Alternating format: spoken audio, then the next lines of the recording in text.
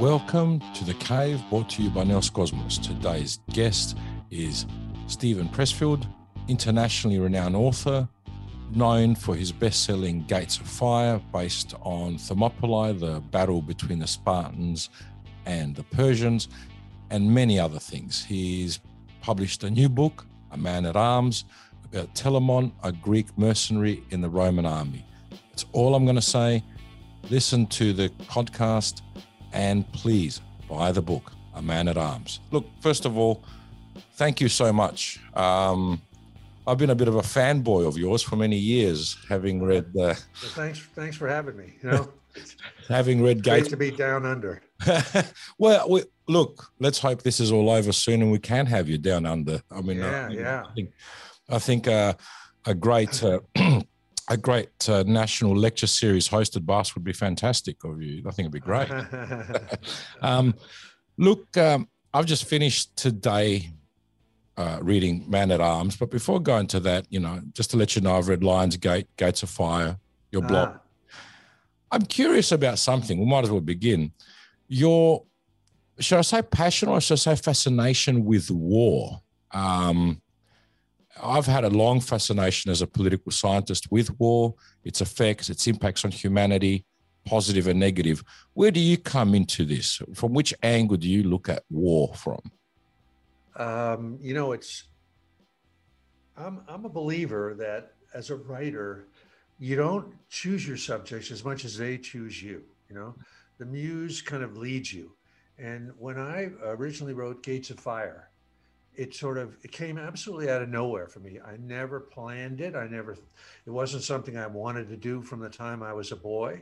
And then when I found myself writing another book in the same vein and another one and another one and another one, it's sort of a mystery to me. But I think it truly comes from the writer's challenge, the inner war, you know, that the virtues I think that a solitary artist needs to have are very much like the virtues of a warrior. You know, courage, patience, selflessness, love of your fellow men, and in that case being your characters, and the willing embracing of adversity. You know, the shit that you go through doing all this stuff. And I think of myself kind of as a warrior of the inner war, of the war in the heart. And the you know, a battle like Thermopylae is a metaphor for, I think it's a metaphor for life, period, for all of us, but it's certainly a metaphor for the artist's journey, the artist's challenge. Just for the sake of our listeners, the Gates of Fire by Thermopylae is probably one of the most quintessential, look, historical novels are difficult to get across for everyone, but this is one of the most interesting historical novels because even if you knew nothing about Thermopylae, reading it, you feel like you're almost part of the action. And it's something that you seem to have done very well in Man at Arms. You feel compelled to be part of the action. It drags you across the desert. It drags you across places. I mean, you may not feel the pain. It's a metaphysical notion, but you imagine what the pain would be like and what are the core values that these warriors have. Am I correct in suggesting that you see warriors as a kind of a sense of a value, an ethical value and virtuous life of a warrior? Do you consider that? I do. I mean, I don't see it as the ultimate. I think it's definitely a limiting kind of archetype or identity, and it can go bad, it can go wrong, you know, but I definitely see it as among the more powerful archetypes, you know, short of, say, the archetype of the king or the sage, but it's certainly the archetype par excellence of action. And I think a lot of us, and dare I include you as we're talking here, because you're a man of action out in the world doing your thing, operate by warrior principles. We might not be trying to kill other people or anything like that, but we are holding ourselves to a standard of ethics, a standard of honor, and a standard of aspiration and of performance. I mean, certainly an athlete is, you know, is a warrior that just doesn't kill somebody, but is in the arena. And you Aussies are athletes par excellence. So well, it's interesting. It's interesting you raise the notion of athleticism and athletes. We're going back now. Before we go into Rome and the man at arms, which is magnificent, athleticism, particularly in ancient Greece and right through, you can see it in the Maasai, you can see it in Japan, you can see it everywhere.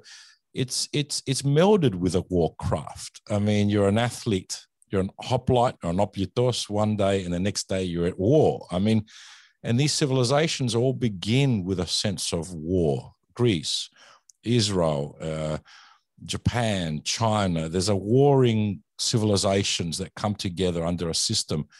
Are we ever going to stop having wars? I mean, these days where war has become so technological and death can be delivered at such a remote, from such a remote thing. I know you know the story of the Spartan king who was shown a new weapon, a kind of a catapult that could launch a killing bolt at 200 yards or something, and he began to weep, and he said, "Alas, valor is no more," right? Because the ancient concept of warfare, at least the ancient Greek concept, was that if you were going to kill your man, you had to be so close to him that he had a chance to kill you. So, and anything less than that, even javelins or even archery, even though Apollo was the archer god, was a lesser way of participating in this ritual of combat, because you could deal death without being exposed to it yourself. So these days we're way past that, and so the concept of honor, as it was expressed in ancient warfare, is pretty much gone, except in real close quarters combat. And I don't know if that's good or bad.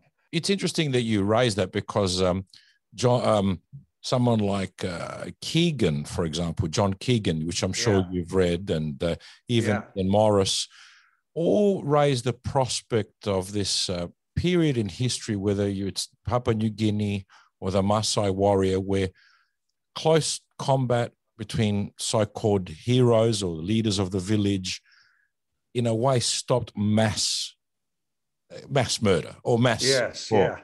And really the first we have of this mass sense of war is Rome. You suddenly with these terrible mechanics and the ability to shoot things, and yet Rome, and let's just segue a little bit to man at arms. We see that the man at arms himself, Telamon, is a Greek. Just for our listeners, he is Arcadian, very close to where I come from, my parents come from. But he's a Roman. And in the second iteration of the Holy Roman Eastern Empire, Greeks became Romans. It's a very multicultural. America would probably be the closest we can get to this notion of Pax Romana in a way, isn't it? That anyone could be Roman, really. Yes. So, I mean, this man carries with him now, he's trying to take the letter by St. Paul to Corinth. I won't go through the detail. It's an incredibly riveting story. But in that, he finds he's still a Roman. That's who he is. Even though he's Greek, there's a greater sense of ethical or moral or honorable belonging to a nation. Is that the difference? Is that we fight for something bigger than us, like Rome or America? Well, I think it's a great question. You mean like today? Is that what you're asking? Well, consistently. I mean, we're out of the tribe now. We're no longer the Athenians fighting Spartans would have been the first notion of an ethno-state, the beginning of something, even though there were more Greeks fighting on the Spartan side, on the Persian side. But right now we fight for greater ideals. And I think, isn't Rome the first point where you fight for the eagle, you fight for the great ideal, you fight for America? That's a really good question. I mean, I sort of feel, you could say Alexander was an example of that, prior to that. But certainly in the Roman days, if you were born in Spain, let's say, or Germania, and it was like Rome was the only game in town, really, unless you were a barbarian fighting against Rome. But if you were a poor boy from Spain, you wanted to enlist in the legions if you could, or in the auxiliaries of the legions, because that would take you on the adventure of conquest or whatever. It was, you know, I think we forget sometimes that we live in a consumer culture, a mercantile culture that's about selling products, right? But the ancient world was, they never even thought of that, you know, it wasn't possible in any case. Their way of an individual aspiring to better himself was to fight, you know, to go off and participate in campaigns and come back with, you know, with loot or just with pay or whatever. So I wonder, I don't know how many people who joined the legions, who were, say, from Spain or from Gaul or for whatever, were in it because they believed in Rome. I think they were in it because it was the only way. It was the only game in town, I think. And I'm sure that there was a lot of concept of glory. And I'm sure you got your uniform and you put that on, you know, and you're part of a legion. You felt like, you know, you had made it, you know. But I think other than the Romans themselves, I don't know if the non-citizens really cared about that. But it's interesting. In this book, in A Man at Arms, Romans are the bad guys. Yeah, and it's the bad guys. It is the bad guys, and yet Telamon exhibits a certain stoicism, a certain strength, a skill, and until the end. And I don't want to give anything away because it's absolutely a fantastic read. Until the end, even then, you have a sense of spiritualism, but it's not clear whether he's become a Christian or not. There's still a sense of honor or something guiding him, a principle. Am I correct in that? Yeah, I mean, I definitely feel like he's a man with a code. You know, I sort of patterned him after a Western hero, like an American Western, or also like a Mad Max movie in post-apocalyptic Australia, or a samurai, you know, a solitary warrior who has been through everything, has been through victory, been through defeat, served under good leaders, served under bad leaders, and has come to a kind of a code that he lives by for his own, as an individual. And I think in the story, at least as I intended it, when we meet him, he's kind of reached the end of that code. He's exhausted it, you know, and he's looking for whatever the next level is. And well, that's what the story is about. Well, Michael, again, I don't want to give too much. That's where interestingly, Michael tries to find out what that code is at some point. He says, why are you doing this? I mean, there's no gold. You could have sold us out. You could have done. And again, people have to read this. It's really important. There's some very refined and sophisticated thinking in there, which may not jump. I mean, I've been thinking in hindsight, might not jump out at you immediately because it has a cinematic perspective. You know, there's a cinematic element to your book. Definitely, yeah. You can visualize it. You know, you can see it, but there is a very sophisticated philosophical emblem in there. A view that we don't know whether he's actually found God or gods or spirit, but there is a definite code driving him in the end, and there's a moral basis to his actions. Am I correct in saying there's a moral? Yes, I mean, he had it sort of all along from the beginning, as you know. I won't give away too much, that when they ask him what god he worships, he names the Greek goddess Eris, strife. Strife. And he says that, you know, all things begin in strife, including the earth itself, and all end in strife. But that's really a very dark code that really says war is eternal. It'll never go away. I am the eternal warrior, the universal soldier. But it's funny philosophically that Greeks, and in some ways Jews as well, there is a constant battle, a conflict within us, a sense of trying to figure out who we are as Greeks. There's a self, at times it manifests as self-loathing, other times it manifests as weakness, other times. But in the end, there's a unity whenever there's an external force, whether it's Turks, whether it's the Nazis, whether it's whoever it is. There's a certain unity. Yes. We're quite happy to have been in strife with each other, but the unity comes on when there's an external fear. Yes. And in some ways, your book is replete with that because it comes back to his homeland in Arcadia or Acadia, and he seeks what it was initially. And strife is well, the dialectic, isn't it? It's a complex. Its conflict is the beginning of civilization, is it not? In some ways. Yes, I mean, and it seems to be eternal, right? I can't think of very many. The only times when we've been sort of Pax Romana or Pax Americana or Pax Britannica or whatever, Pax Hellenica, was because there was some force, not a philosophy and not a religion, but an armed force that enforced the peace. And if anybody tried to rise up, they were crushed. But so peace is definitely not the natural state of mankind and never has been. No, however, we seem to statistically have far less war now than ever before, even though we seem to be in conflict all the time, social media. Argument. I think there's a connection there for us, don't you? It's like possibly the idea of going to war, other than these sort of proxy wars that we have lately, is almost unthinkable, because it escalates immediately to thermonuclear war, something. It's just unthinkable. So I think maybe that's why we have so much conflict in political spheres and stuff like that, where everybody's at each other's throats these days. But isn't creativity born of conflict in many ways? Yeah, absolutely. I mean, it is interesting for me to think back to the ancient days of Sparta, or any one of the poli that happened in ancient Greece.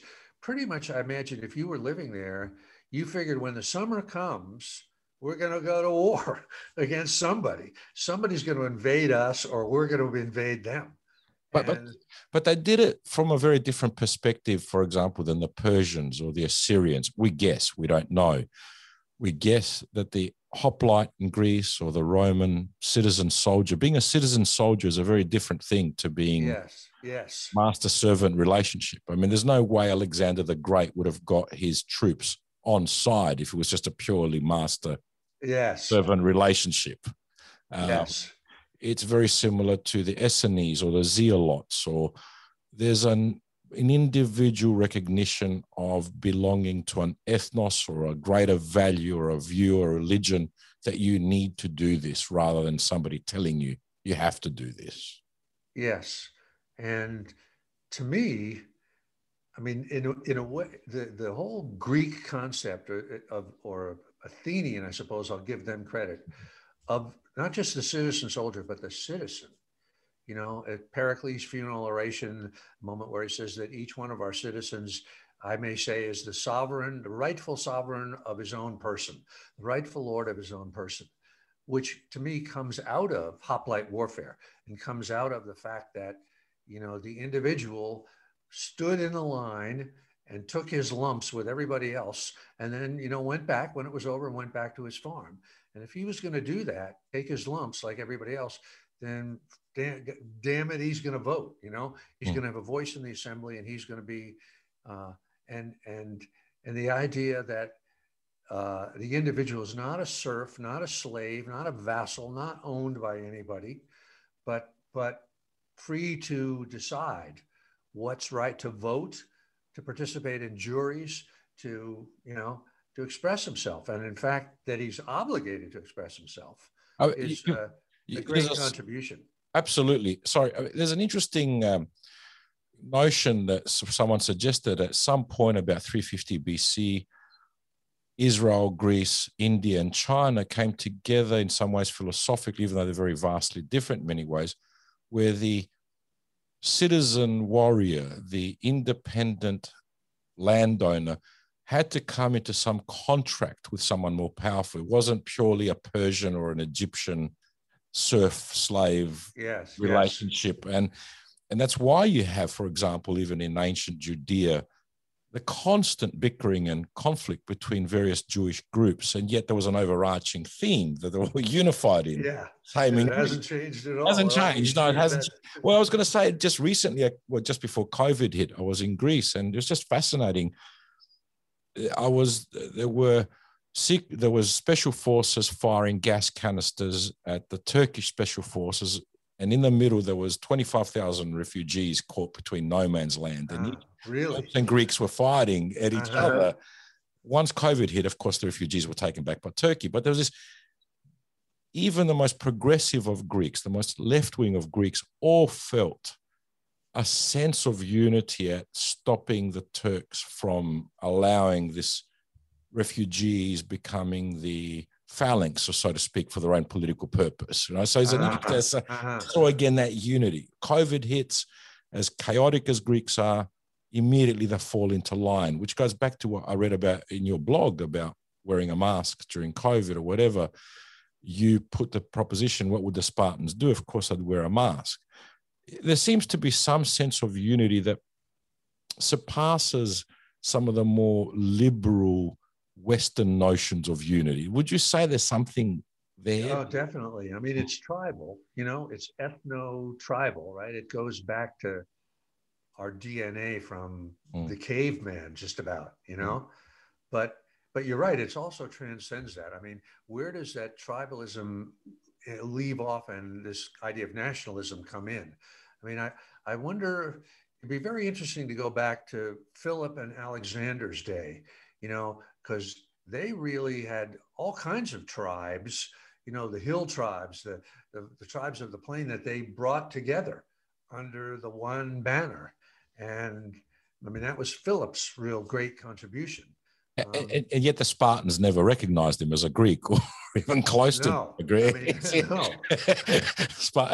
Which pissed him off thoroughly. Pissed him off completely. That's right. He was hanging his hat in the Spartans. I mean, that was the creed that he wanted. Yeah. Let me ask you, in terms of your research, your books are so detailed. I mean, just for the readers to understand, they're exciting, they're riveting, but they're also highly authentic. There's an authenticity in the way you write. How do you research that? It can't be just desk research, can it? I mean, you traveled to Greece, or you've traveled there, you've been to places? Yes, I've traveled. I've read everything that there is. But I'll confess something to you here. A lot of some things that go in there, I made it up. I just sort of projected. I mean, when you read the ancient texts, as you know, they're very thin. They don't go into tremendous detail because, like, for instance, a hoplite battle. If anybody was going to write about it, Thucydides or Herodotus or anybody like that, Xenophon, they had participated and they knew that their readers, anybody who was going to read it, or it would be the spoken word, it would be read aloud, at a salon or something like that. The listeners, they had fought in the battles too, and they knew exactly what it was like. So the books didn't have to explain anything, that we in the modern world don't know about. Like I remember I read a really wonderful book. You probably read this. It was called The Athenian Trireme. You know the book I'm talking about? It was where these Cambridge scholars or whatever tried to rebuild or recreate an Athenian trireme. And of course, they even made a documentary out of that, trying to do it. Oh, did they? I never saw that. Mm-hmm. But there was they couldn't figure out how to do it. They got the great oarsmen from Oxford and Cambridge and everything like that. And they had trying to figure out how would the third row, okay, the first row, okay, the second row, but how does the third row get their oar in the water without it becoming? And there was nothing in the ancient world that really explained it, because the writers figured everybody knows what a trireme is. It's like you and me writing about a car. We're not necessarily going to describe the ashtray or the gear shift. We just say, we went down to the store, we got a pack of cigarettes, That's right. And I remember that there was one word that sort of was the key to it. And they had the Greek word in some, I don't know what book it was, but no modern scholar knew what that word was. They'd never seen it in any other place. And I think there was something about Brasidas, the great Spartan general, where this word was, he was fighting from the deck of a trireme and his shield fell through this word that nobody knew what it was. And finally they figured out it was an outrigger, that there was just like on a Polynesian canoe, there was an outrigger, and that was out of the third. Anyway, this is by way of research. How do you do research? A lot of what you do is you read between the lines and ask yourself, what was it really like? And then you just try to recreate it via the imagination. Because it has a very serious aura of authenticity. I mean, historical novels are difficult at best because as a political scientist myself, sometimes you kind of go, look, I'd rather read the history and the politics rather than novel. Yeah. Yours kind of engage all levels and yet don't become weighty or perfunctory. They have a very fluid narrative, which means that you do a lot of research when you do this stuff, right? You were a Marine yourself. Yeah. Am I correct in saying this? Yes. You were a Marine? Yes. Yes. But, I also was a screenwriter for about 10 years. That's right. And the training that you get in that is about the details. When we see a scene in a movie, a detective walks into a room and he opens a drawer and he finds a letter or whatever. And as we're watching it, we think, oh, he's just going into a room. But every detail of that room has been thought out and planned, where the light's coming from, So I try to write that same way. I'm trying to put the reader kind of under the helmet, in the boat, where and let the reader see what the individual person that's the soldier or whatever is living, what it's exactly like, what the details are. As an artist, you've also written books about being an artist, breaking that great fear that many of us, all of us have sometimes of looking at that blank page, as you say, at some point, that. Yes. I've heard of that. I mean, that fear, how does one overcome? I mean, I'm not asking for a simple answer, but what propelled you to write about being an artist and overcoming that fear? Well, you're talking about a book of mine called The War of Art. Correct. Which is kind of a short book. And then there's a few follow-ups to it that is about just what you're saying. It's kind of getting in the writer's head or the artist's head. And the way that came about was friends would come to me from time to time and they'd say, I know I've got a novel in me. I want to write a novel, or I want to write a book about my grandfather's experiences in World War II, or whatever. And I would sit up with people till like 2 a.m, my friends, trying to psych them up and tell them, you can do it, you can do it. And I would tell them about this particular force, this negative force of self-sabotage that they were going to run into. They were going to find themselves procrastinating. They were going to be very afraid. Or the opposite, they were going to be perfectionists. They were going to spend all day on one paragraph and get nowhere. Or they were going to do what I always did, which is go right up to the end and at the last minute, run away and choke. Give it up. Yeah, choke. So I would stay up till 2 a.m. telling my friends, psyching them up. And of course, none of them ever did. None of them ever wrote the book. They never did anything. And finally, I just said, I had a little time off. And I said, I'm going to just put this on paper in a short book. And when anybody asks me again, I'll just say, here, read this. So that's how that book, The War of Art, came about. And it's mainly about that negative force that I call resistance with a capital R. Well, you're very correct in that. I mean, a lot of us feel that. I mean, I'm sure every writer or author has felt that. Let me ask you, before we go back, currently America, I was very impressed by the essay you wrote on your blog about the importance of wearing a mask and the way you've tied it into the notion of the greater good. What would the Spartans do, you asked? Would they let their shield down? In many ways, our mask in COVID is the shield. How do you, and it's up to you to answer this, Donald Trump's gone, finally. Well, yes. Hopefully, finally. I mean, well, in my view, hopefully. I'm not, Hopefully, finally, in my view, too. I didn't want to sort of... right. Is there a sense of relief? Do you feel a sense of relief in America? I mean, how can one feel? I mean, a broader sense, is there a normality that's come back to the nation? No. I'm sorry to say no, because the people who supported Trump, and I think it's even worse now with the lies that are being told, and that so many people in America absolutely believe passionately in. And so I'm afraid, no, I think there's still this, what's going to happen in 2024? Is Trump going to come back? And the country really is utterly polarized. Can I ask you, you've also written about the Middle East in Lionsgate, which is a great great book as well. Right now, what's your view of the Middle East? Do you think we are closer to peace than before or further away? I almost have to recuse myself on that subject. I mean, because I'm just not informed enough to know. And I have, my exposure to the Middle East the Lionsgate, the book you're talking about, was about the 1967 Arab-Israeli War. 6-Day War. 6-Day War. And when I researched it, I only went to Israel. It's not a two-sided thing. It's a one-sided thing. I'm a Jew myself. So it was a kind of a coming home experience to me, a connection with my roots type of thing.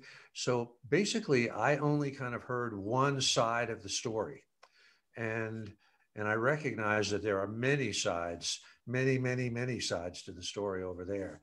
And things are all I really know now is what I read in the newspapers. I don't know what's really going on in Iran. I don't know what Saudi Arabia is all about these days.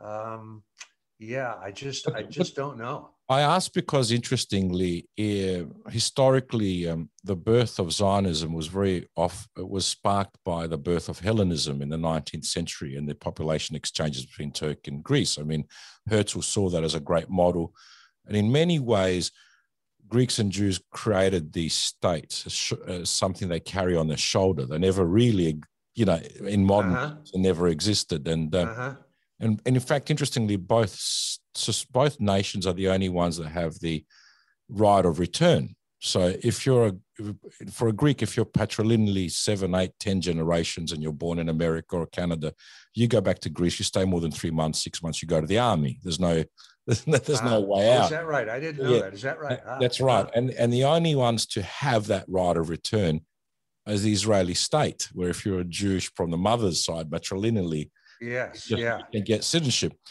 And currently, Greece and Israel are experiencing phenomenal relationships, both militarily, economically, and, for the first time in many years, partly because of the role that Turkey's playing. So it's an interesting, it's an interesting Middle Eastern development where Greece and Cyprus are now looking eastward rather than looking westward again. Yes. So, everything is very much changing, that's for sure, over there. In your work, you talk predominantly of Western perspective of war, a Western view of war, and yet these societies, both Israel and Greece, and to many extents even Rome, were both East and West, weren't they? I mean, they were.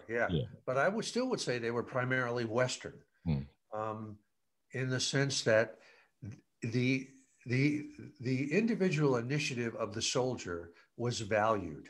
It was not like a situation where you would have an elite class of like barons and counts, or like in Britain, that would then bring their kind of men at arms, their vassals with them, and who would be, I don't want to say their chattel or their property, but they wouldn't have a voice, Whereas I think certainly in Greece and in Israel in the ancient days, the individual soldier had a voice, maybe too much of a voice.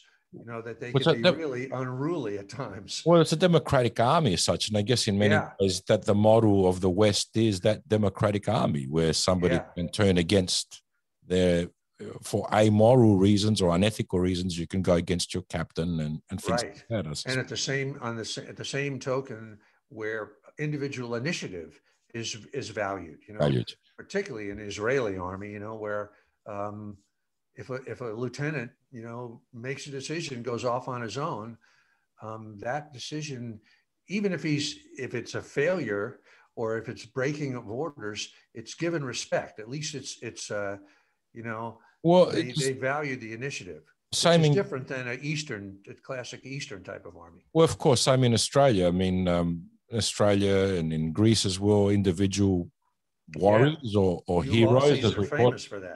That's right. I was going to ask something. You talk a lot about masculinity at times. I've heard you talk about masculinity and the warrior and these sort of Jungian archetypes. We now in America and Australia and in Britain and much of Europe have also women in the army. And in fact, women have always played a role in war. I mean, the 1820, right now, where it's the 200th anniversary of the revolution against the Turks by the Greeks. And women played a major military role in much of that. Where do you see women in this archetype of war, the warrior, in your head? I'm not too clear on how I feel about that either. When you go over to Israel and you're just walking on the street, you'll see these kind of gaggles of army girls with their M4s slung over their shoulders, along with their Gucci handbags and their long ponytails.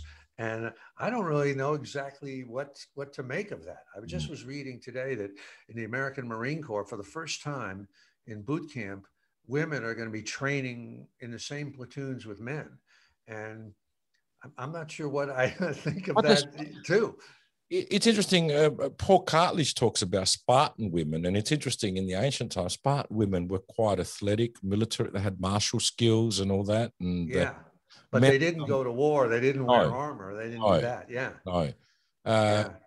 I guess in the mythology, the Amazonians did, I guess, in some mythological sense. I mean, it's certainly the wave of the future. There's no doubt about it that women are capable of doing, anything just about that a man can do. As far as war and peace, are you confident that we have reached a plateau now? We don't have those, we don't have World War II, we don't have Korea, we don't have Vietnam, we don't have millions dying at war, do we, anymore? I mean, that's what they said before World War I, too. Yeah? That's right. Okay, so you're not confident that it's the end of world wars? I'm not. I mean, but also, if you think about it, if we think about the warrior archetype and you think about that, each generation seems to have its war, right? If we go back through history, I think a big problem with the Vietnam War, as far as it worked in American politics, that was my generation. My generation was the Vietnam generation. And it was like, this was our war. This was the war they delivered to us. And our generation said, well, this war really stinks. This is not, we can't get behind this war. This is not like fighting the Nazis or fighting, and I do think in some primitive way, each generation as it comes up wants its challenge, whatever that is, as a generation. And, but nowadays, now that there are nuclear weapons, you just can't do that. You can't have, once it passes a certain point, I mean, it's unthinkable.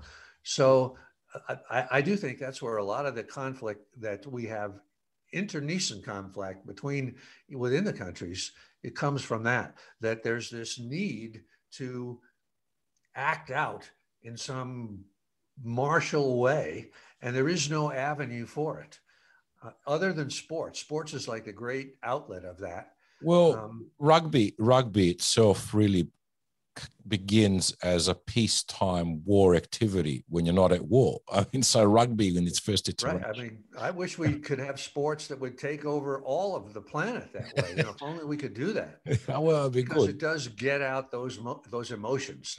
That's. So you think it's a natural thing, war? Do you think it's a natural thing of humanity to have war, to be in conflict? It certainly seems to be. If we look back through history, I would say more. I don't think it really needs to come to killing. I think sports is a great example that, whatever the rugby world championships are, or cricket or football or baseball, or it's very satisfying emotionally to the players and to the fans. That emotion seems to find a real channel that works. It's not like when the Super Bowl is over, everybody says, "Oh, I'm still pissed off." I think so it does. But I think it's not so much killing as it is a trial. Young men and women too want to test themselves. It's just in the blood, right?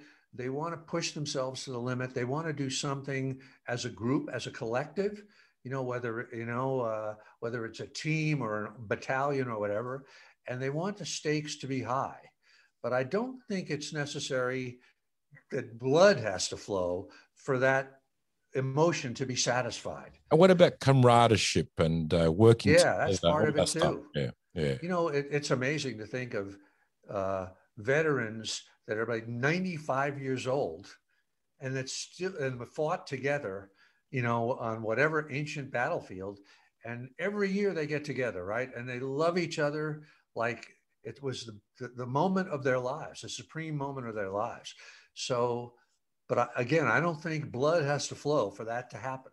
Peace is interesting. I mean, I was watching a Smithsonian special recently, and it seemed incredible for me that after the most brutal and bloody period of conflict, particularly in the Pacific with America, that peace came easily, of course, when you're the victor.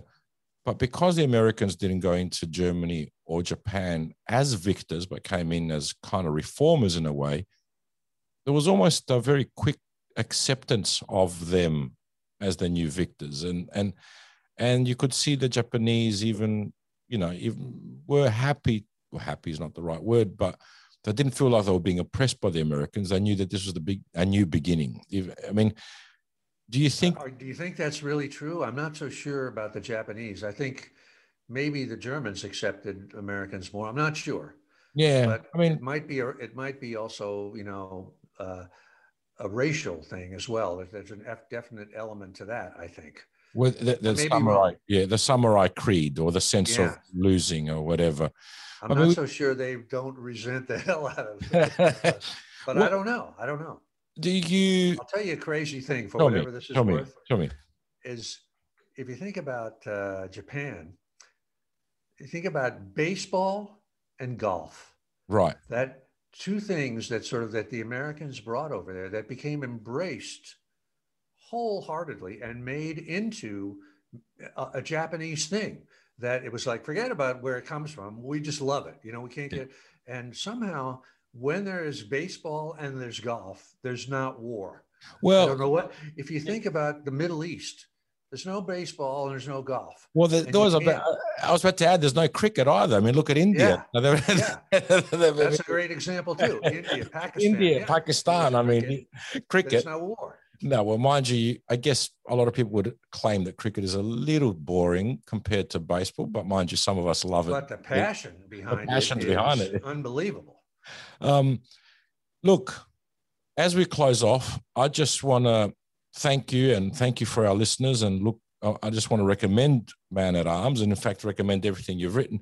Your Man at Arms is currently available in audio, but it still hasn't been released, I think, here as a book. We have to order it. Is that correct? I'm not sure. I think so. It actually hasn't been released here in the States either until it's like 2 more days away. Okay, because I've ordered my copy with your signature, apparently. So I've done my order. Good for you. I want it signed. Look, I hope it's not traveling by ship. Well, it doesn't matter. Look, Stephen, I thank you so much for your time. Thank you, Fotis. Thanks for having me. No, it's been an honor, and let's keep in touch. And I'm sure our listeners will be very happy to hear from you and purchase as many copies of Man at Arms as possible for everyone. Thank you very much, Stephen. I appreciate it. Thank you. Thanks for having me, Fotis. You've been listening to The Cave, brought to you by Neos Kosmos. I'm Fotis Kapitopoulos. Our producer is Ben Cardwell. And don't forget to go to neoskosmos.com for more episodes of The Cave and that Hellenic perspective.